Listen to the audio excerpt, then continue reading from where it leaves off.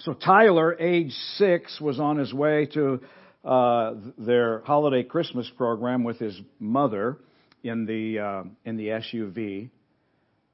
And they were talking about what they each wanted for Christmas. And when Tyler asked his mom what she wanted for Christmas, she said, "I think all I want is some peace and harmony." After a few quiet moments, Tyler was reflecting and turned to his mom and asked and said, "Mom, what's a piece of harmony?" Maybe Tyler's mom was looking for a little respite from the frenetic pace that we all experience in the holidays. The decorating and the baking and the shopping and the wrapping and the packing and the traveling and the attending the concerts and the parties and the performances. Or maybe her heart was just simply yearning for something much more profound. I mean, everybody wants Christmas to be a peaceful and joyful time, don't we? Sure. Even our nativity sets displayed on our mantle or our piano top and our Christmas cards are always really clean and antiseptic and peaceful, aren't they? Quiet, reposing animals in a squeaky clean, fresh, hay-filled stable with the warm glow of a lantern, the first-time parents, Mary and Joseph, smiling peacefully as they hold the baby Jesus. Picture-perfect families dressed in L.L. Bean's finest outdoor clothes as they ice skate on the frozen pond of their back acres in their country estate. Pinterest-worthy tables or themed home decor or special thematic wrapping paper of all the gifts under the tree. We want a nice layer of fresh white powder, just enough so we could go sledding, but not enough to mess anything up. We'd like a larger Christmas bonus than we were expecting, or maybe an extra day off with pay. Nobody gets sick. Everybody gets along with the family at least for one day. Nobody gets stranded at the airport on their way to get home. The van would start. Every grandkid takes a nap on schedule. Wakes up cheerful. I love what Christian author Philip Yancey once said in his book, The Jesus I Never Knew. And I quote, "We observe a mellow, domesticated holiday purged of any hint of scandal." The painful truth is that for millions of people, they arrive at Christmas Eve with a letdown. For a number of folks, in a number of ways, the entire holiday is really one of the most difficult times of the year. There are painful memories, especially of the death of a loved one or some other loss in the last year, a sense of regret, a hidden sin or addiction, disappointment that you're still single, the stresses of caring for our aging parents, a lingering illness, the complications that divorce have created for our family. But you know what? The very first Christmas was anything but peaceful. There were no jingle bells, no festive parties, no glittering packages with satin bows, nothing clean and antiseptic about it at all. It was kind of a messy, complicated, and scandalous story all the way around. So this morning we're continuing our series in Advent called The Gift of Risk. We're going to take a look at today's text. It's found in Matthew's Gospel, the first chapters. We talk about the risk of Joseph. I'll read the text. You can follow along on the screen or in your Bible or your Bible app if you have one. Matthew 1, we'll read verses 18 to 25 from the New Living Translation. This is how Jesus the Messiah was born. His mother Mary was engaged to be married to Joseph. But before the marriage took place, while she was still a virgin, she became pregnant through the power of the Holy Spirit. Joseph, to whom she was engaged, was a righteous man and did not want to disgrace her publicly, so he decided to break the engagement quietly. As he considered this, an angel of the Lord appeared to him in a dream. "Joseph, son of David," the angel said, "don't be afraid to take Mary as your wife, for the child within her was conceived by the Holy Spirit, and she'll have a son, and you're to name him Jesus, for he will save his people from their sins." And all of this occurred to fulfill the Lord's message through the prophet. quoting Isaiah, "Look, the virgin will conceive a child, she'll give birth to a son, and they'll call him Emmanuel," which means God is with us. When Joseph woke up, he did as the angel of the Lord commanded, and he took Mary as his wife. But he did not have sexual relations with her until her son was born, and Joseph named him Jesus. Now, last weekend, Matthew did a great job sharing with us about the risk of Mary, a young, God-fearing, teenage Jewish girl visited by an angel who announced that despite the fact that she was a virgin, she was going to have a baby. Now, a note to you junior high students in the room. You're going to have a conversation, if you haven't already had one, with your parents about what a virgin is. And parents, if you haven't had that conversation, it's a little late. You need to have it pretty soon. But just want to acknowledge that we're talking about potentially sensitive subjects today. I can imagine that Mary was terrified. In fact, the language of her reaction in Luke's Gospel, chapter 1, translates this way in English: confused, thoroughly shaken, deeply troubled, and very upset. I think that, friends, we've grown so familiar with the original Christmas story, having heard it so many times, that its force is lost on us in some way. If the mighty angel Gabriel appeared to you or to me, as is almost always the case when angels visit people, guess what happens? You'd be terrified too. And that's why the first thing angels always say is what? Don't be afraid. Fear not. Exactly. Because, why do they say that? Because we would be terrified and afraid. Mary's heart was pounding. Her pulse was racing. The adrenaline was coursing through her body. She was also terrified because of the actual news that she received. Any teenage girl is fearful when she discovers that she's pregnant out of wedlock. Oh no. What are we going to do? How are we going to tell my parents? What's everybody in this small town going to say? How could I possibly stay in school? How could I raise a child? I just can't do this. Now, today in the United States, where over 1 million teenage girls get pregnant out of wedlock every year, Mary's predicament has undoubtedly lost some of its reality. But think about it. In a closely knit Jewish community in the first century, in a small town where everybody knew everything, that news that the angel Gabriel brought her certainly would not have been welcome. And then to complicate matters, Mary's anxiety was amplified because under the Jewish law, an engaged couple that was, or a couple that was caught having premarital sexual relations without being married could have been stoned to death. And it's true that the death penalty was rarely actually executed, carried out. Nonetheless, the couple would have been forced to divorce or break their engagement, and they would have been exposed to the community in public shame. And then after the announcement of this force came to Mary, she's now got to tell Joseph. You ever wonder how that conversation went? Now, it might be helpful to dial in and remember that Joseph was not a superstar holy man with, a halo and angel wings glistening, special gifts and special power of the Holy Spirit. He was just a young, God-fearing, synagogue-attending, blue-collar tradesman in a small town, probably working really hard to build a business and gain a positive reputation. He probably had dreams of a wonderful marriage, of experiencing joy in a growing family with children and a fulfilling career. Joseph was every man. An honest, ordinary, everyday, working class man of faith and family. There wasn't anything like special about him.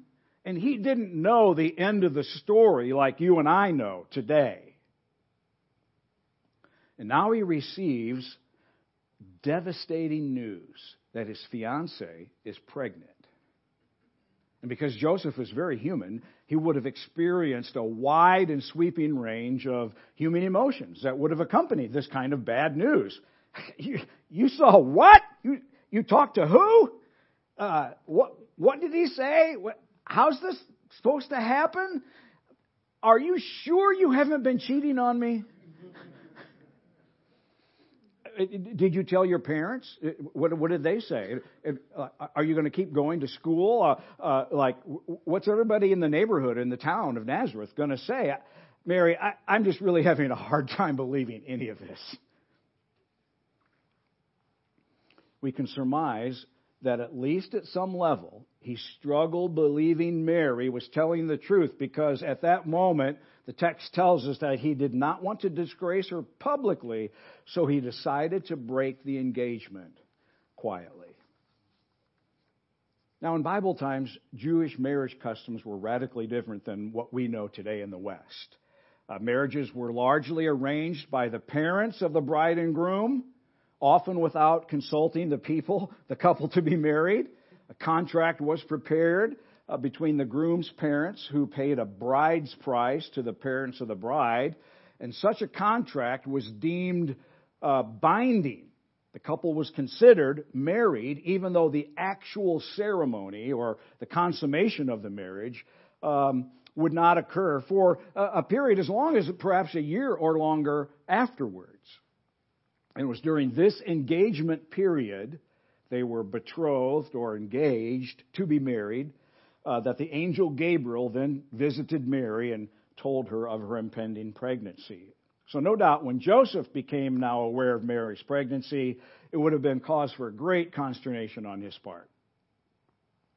He was probably hurt, confused, conflicted, angry. I mean, the only logical conclusion that Joseph could reach on his own was that Mary was now pregnant by another man, that she'd committed adultery against him. Because that's the only way you get pregnant. But Joseph did not want to subject Mary to public embarrassment or ridicule or criticism or judgment or possible death. And although we don't know a lot about the logistics of what it means to divorce someone quietly at this stage in culture, it presumably means that Joseph intended to dissolve their union with as little public fanfare and attention as possible. It strikes me that this seems extraordinarily kind of Joseph. Speaks to the kind of man that he really was, given the circumstances. And then God invited Joseph into the risk of trust as he visited him in a dream. The text continued, as Joseph considered breaking the engagement quietly, the angel of the Lord appeared to him in a dream. Joseph, son of David, the angel said, don't be afraid to take Mary as your wife, for the child within her was conceived by the Holy Spirit, and she'll have a son, and you're to name him Jesus, for he'll save his people from their sins. Do you notice once again the very first thing the angel said? Don't be afraid. Don't be afraid to take Mary as your wife. I think it's interesting that he didn't shame Joseph for having fears, worries, doubt and unbelief, or hurt or anger, or even his proposed course of action to divorce her quietly. He didn't reprove him for being a fully human being. Rather, he invited Joseph to release to God all of his fears and to trust him for an uncertain future. Now, the angel didn't promise many specifics, did he? The what, in general, was clear. This baby, planned by God, prophesied by the Old Testament prophets, would bring about salvation of all mankind through the forgiveness of sin. But the angel of the Lord was pretty scant on the details of how that would happen. And rather, he pointed Joseph to whom he could trust. This baby, Jesus. And so Joseph's story, his part of the Advent narrative, is an invitation into the risk of trusting God for our uncertain future. Trust involves risk, doesn't it? Because we don't know how our story, our life story, our part of God's bigger story is going to unfold or turn out. And just as God did in Joseph's case, he seldom shares with us many details of how our future is going to work out. And actually, that's probably a gift. It's a shield from what would cause a great deal more anxiety if we knew. He reminds us who we can lean on and trust through the unfolding of His complicated and messy plans for our lives and those that we love. Now, back to the story. In the middle of having received this troubling, confusing, disturbing news from his fiancée, Joseph is visited by the Lord in a supernatural dream. Now, both Scripture, Old and New Testament, and history of God's people indicate that sometimes God speaks supernaturally through dreams. One of the questions I have immediately is, but how can we be so sure that a dream is from God? I mean, I think of some of the dreams I have. Woo-hoo! And all of you do too, right? Well, this question is certainly worth our extended investigation in another time and another place. It warrants paying attention to. How do we know if a dream's from God? But for the sake of our time to this morning, let's just say this. A few points about dreams. Number one, don't go seeking after a supernatural dream. If God chooses to give you one. Secondly, welcome it. Don't rebuke it. Don't discount it. But don't seek it. Welcome it. Write it down in a journal or in a notebook or the back of your Bible. Because very often the nature of dreams is that we'll forget them. That's the way they are. By noon, when you're eating lunch, you forget what you dreamed about the night before. And then trust God to reveal its meaning over time. Now, in many cases, with the exception of the pagans in the Bible record, Pharaoh, King Nebuchadnezzar as examples, those who received the dreams understood their meaning. With the major exception of Daniel. He didn't get it. God had to send the angel to tell him. And we're still confused about what Daniel's dreams mean, honestly. But God will unpack it for you if He wants to communicate. So if you receive a dream, just know this. If you receive a dream that you believe is God's supernatural direction for your life, God provides that kind of supernatural guidance and direction because He knows you're going to need the assurance that it brings. So think of it like this. A supernatural dream is like a traffic sign that says, rough road ahead.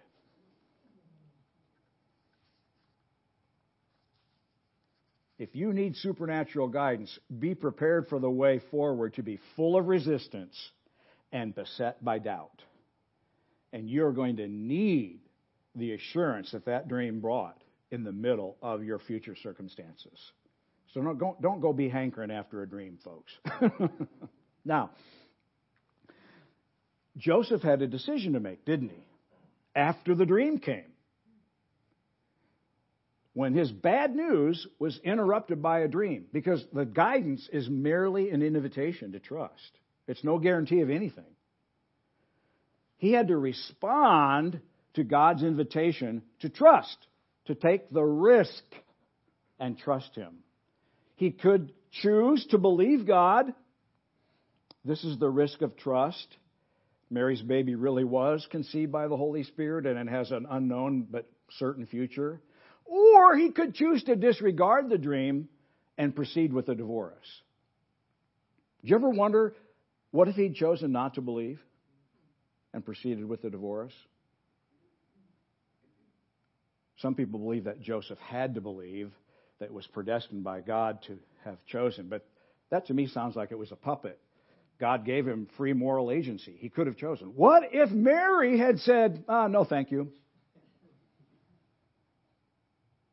I like to think about these kinds of questions and don't come up with many answers. But evidently, the dream was convincing enough for Joseph to warrant compelling, decisive action. He took the risk. The text tells us that when Joseph woke up, he did as the angel of the Lord commanded, and he took Mary to be his wife. He responded in obedience. Now, I'm quite sure that all the supernatural revelation that God might choose to give us, whether it's in the form of an angelic visitation or a dream or a prophecy or some other way, the audible voice of God, it does not catalyze this kind of response all the time, does it? I can tell you there are times where I have thought I've heard God's voice in a supernatural way, and I did not respond in obedience. And I don't intend to shame any of you who maybe you feel like you at some point missed the mark where God told you to do something and you didn't do it. The encouragement from the story is this: let's take the risk and let's trust God with our uncertain future, whatever it might be. Let's respond like Joseph did. Let's choose to believe. Let me tell you Tina's story. Some of you have heard this before, others not. She was diagnosed with uterine cancer in a routine office visit at Dr. Luttrell's office in December of 2006. And after a short period of time after this, in December, she awoke one night, in the middle of the night, and sensed that there were 4 angels, and one in each corner of our bedroom. And I'll read to you her words. They convey the force of the story. I quote, Tina says, "I can't say now how I knew it, but I knew they were there. I thought, I must be in serious trouble if I need 4 angels." Then, a few nights later, I had what I call a God dream. I'd never experienced anything like this before, but I knew it was a dream that the Holy Spirit had given me. I sensed by the Spirit that He said, "These are the names of the 4 angels and the 4 evil creatures from your dream that they are combating. The angel of life, combating the spirit of death. The angel of health, combating the spirit of cancer. The angel of peace, combating the spirit of fear. The angel of faith, combating the spirit of unbelief." I immediately wrote the dream down in my journal so I wouldn't forget it. I emailed the dream to my friends, family, and the team of people who have an ability to interpret dreams here at the Vineyard. The team came to my house to share their thoughts and to pray together. But even though I had a powerful dream, I still had to choose to believe that it was God trying to speak to me. Thankfully, the Holy Spirit continued to bring peace each day thereafter. For those of you who don't know, she was supernaturally healed without the need for chemo and radiation and has been cancer-free since January of 2007, for which we're deeply grateful. But supernatural revelation, dreams, audible voices, prophecies, angelic visitations, which are all quite normal in the course of the way God interacts with His people, are just invitations for us to trust Him for what's ahead. What is the bad news that you've received this Christmas season, or maybe this past year? Have to do with your health, your relationships, your marriage, your children, your grandchildren, your extended family. Some issue causing fear or anxiety or worry. Does it have to do with work, finances, provision, security, retirement, loss, or pain, or uncertainty? Has your relationship with God been challenged in some way? Have you been plagued with doubt and uncertainty? Some things that you were quite confident about, maybe now today you're not quite so sure? Well, the story of Joseph invites us to risk trusting God with the bad news. And it does that in 4 ways. And I'll finish by sharing these 4.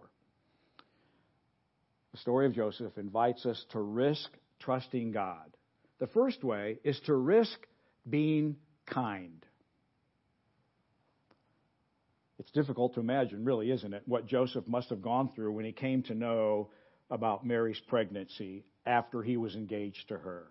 It wasn't easy for him to handle. He must have felt feelings of anger and betrayal and dismay and frustration and desire for revenge and confusion about the road ahead. It was a mess. It was just a complicated, messy, scandalous time. But he chose to be kind and forgiving. He extended mercy because he knew well that mercy always triumphs over judgment. Being kind takes a risk, though, doesn't it? I mean, it's a whole lot easier to be road rage, rude and impatient and unloving and judgmental and harsh and bitter and critical. It's easy to be those things. I'm only speaking out of the soil of my experience. You know. But Joseph was kind. He bore the fruit of the Spirit. He was tender-hearted. Risk being kind. Second, risk being open to the supernatural. When he was contemplating what to do with his bad news, Joseph received divine intervention, and we too should welcome it, however it comes. Rather than worry about being deceived or that the age of miracles is past and God doesn't move that way, or, well, aren't you afraid the devil can pull a fast one on you, or all that stuff, just welcome God's voice through the Holy Spirit. He's a communicating God, still speaking today. But know this, that supernatural direction almost always implies difficulty ahead.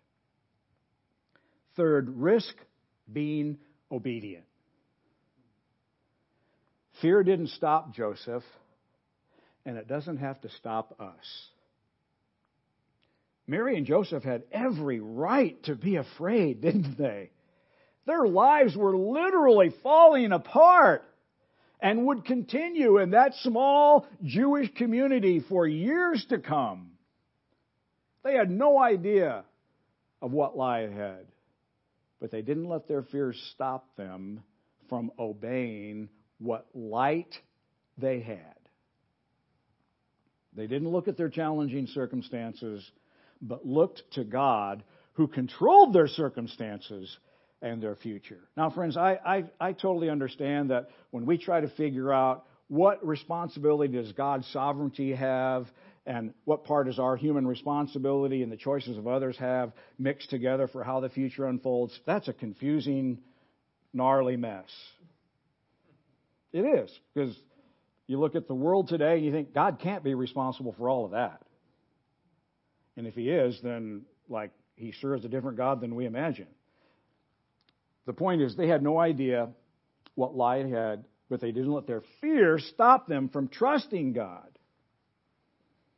to unfold it in the manner in which he chose. They didn't look at their challenging circumstances, but looked to God, who controlled their circumstances. You think about it, that prophecy that God gave, rooted in the book of Isaiah, which, by the way, when you read the original prophecy of the Virgin Mary, it has nothing to do with a virgin having a baby. You realize that, right? When you go back and read what Isaiah actually said, it was strange. It was the prophetic interpretation by the Holy Spirit of what Isaiah wrote that the angel was quoting to Joseph. Anyway, that's another story. I didn't mean to take a sidebar there, but God had a lot of controlling to do to get that prophecy to come to pass at the right place, at the right time, in the right culture, at the right time of history. I mean, God had a lot of pieces on the chessboard to move in order to get that thing to come to pass. How he did it, I don't know. There were a lot of people who had the power of choice to say yes and no in those 700 years since Isaiah gave that prophecy. But the story of Mary and Joseph shows us how to trust God for an uncertain future when His plans, as He reveals them to us, you're going to have a baby who's going to save the world from their sins. Hello! What? God, don't you know the only way sin is forgiven is by the animals that get sacrificed? Like, it went against 4,000 years of religious tradition. The word that God gave her, like, it broke all the rules. It didn't make any sense to them, but they said, God, we're going to choose to believe you. We're going to choose to believe that your word for our future is true. God had a lot of controlling to do. The story of Mary and Joseph shows how we can trust Him, even when His plans are confusing and don't make a lot of sense. From a human perspective, at the moment, I can imagine to Mary and Joseph, the plan made no sense at all. It just didn't fit anything with which they were accustomed. But they displayed faith anyway. So risk being obedient as they were. And fourthly, risk being flexible.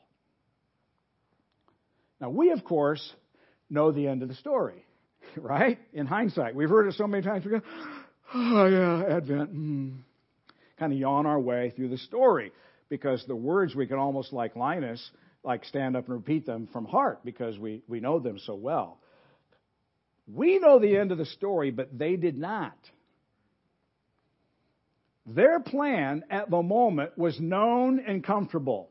We're going to get married. We're going to invite all our friends and family to a big celebration. You're going to have a baby and a family, and I'm going to build my carpentry and furniture making business, and we're going to grow our family here. We're going to go to the synagogue and worship regularly, and we're going to have friends, and you know, they just projected forward the kinds of things that a young married couple would have expected. Their plan was known. Their plan was comfortable.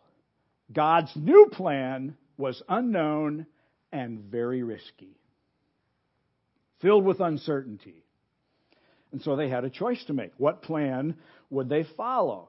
Well, fortunately, they adapted, were flexible, and chose God's plan. And I doubt in that moment if they had any idea what hung in the balance on their decision to embrace the calling that God had for them. I don't think they understood. We know now, but I don't think they did. They had really no clue, like the role that they were playing, how significant it really was. It was risky. I doubt that they ever regretted the decision once they made it. It's interesting. You kind of think, oh, what happened to Joseph? Because when Jesus was crucified, he wasn't there. Maybe he was older and he had died. Very likely, because life expectancy was short in those days. But you kind of wonder, like, what happened to Joseph? Was he fully engaged for as long as he lived, and then Mary was a widow by the time Jesus was crucified? We don't know. That's just a little tidbit. I don't think they regretted the decision that they made. The invitation to risk and trust God means that we have to abandon our known and predictable plans and be flexible and embrace the difficult, perhaps unknown, but meaningful plans that God has for us.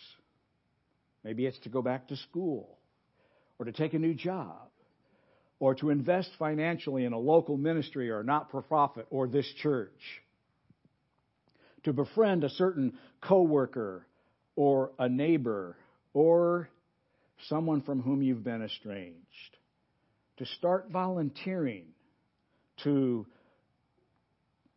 engage a complete life reorientation and do a cross-country move, or to join a missions organization. I mean, I'm just illustrating a few of the things that might represent the kinds of invitations that God might be issuing in the next year. Even if God's direction makes no sense whatsoever, be willing to be flexible. Sometimes the things that God's inviting us into will not make sense, like it didn't for Mary and Joseph. So look at God instead of what we think makes sense. We will struggle as they did. But if we can push past those struggles, be obedient and flexible, then God can use us in incredible ways. Be kind, be open to the supernatural, be obedient, be flexible as we embrace the risk of Joseph.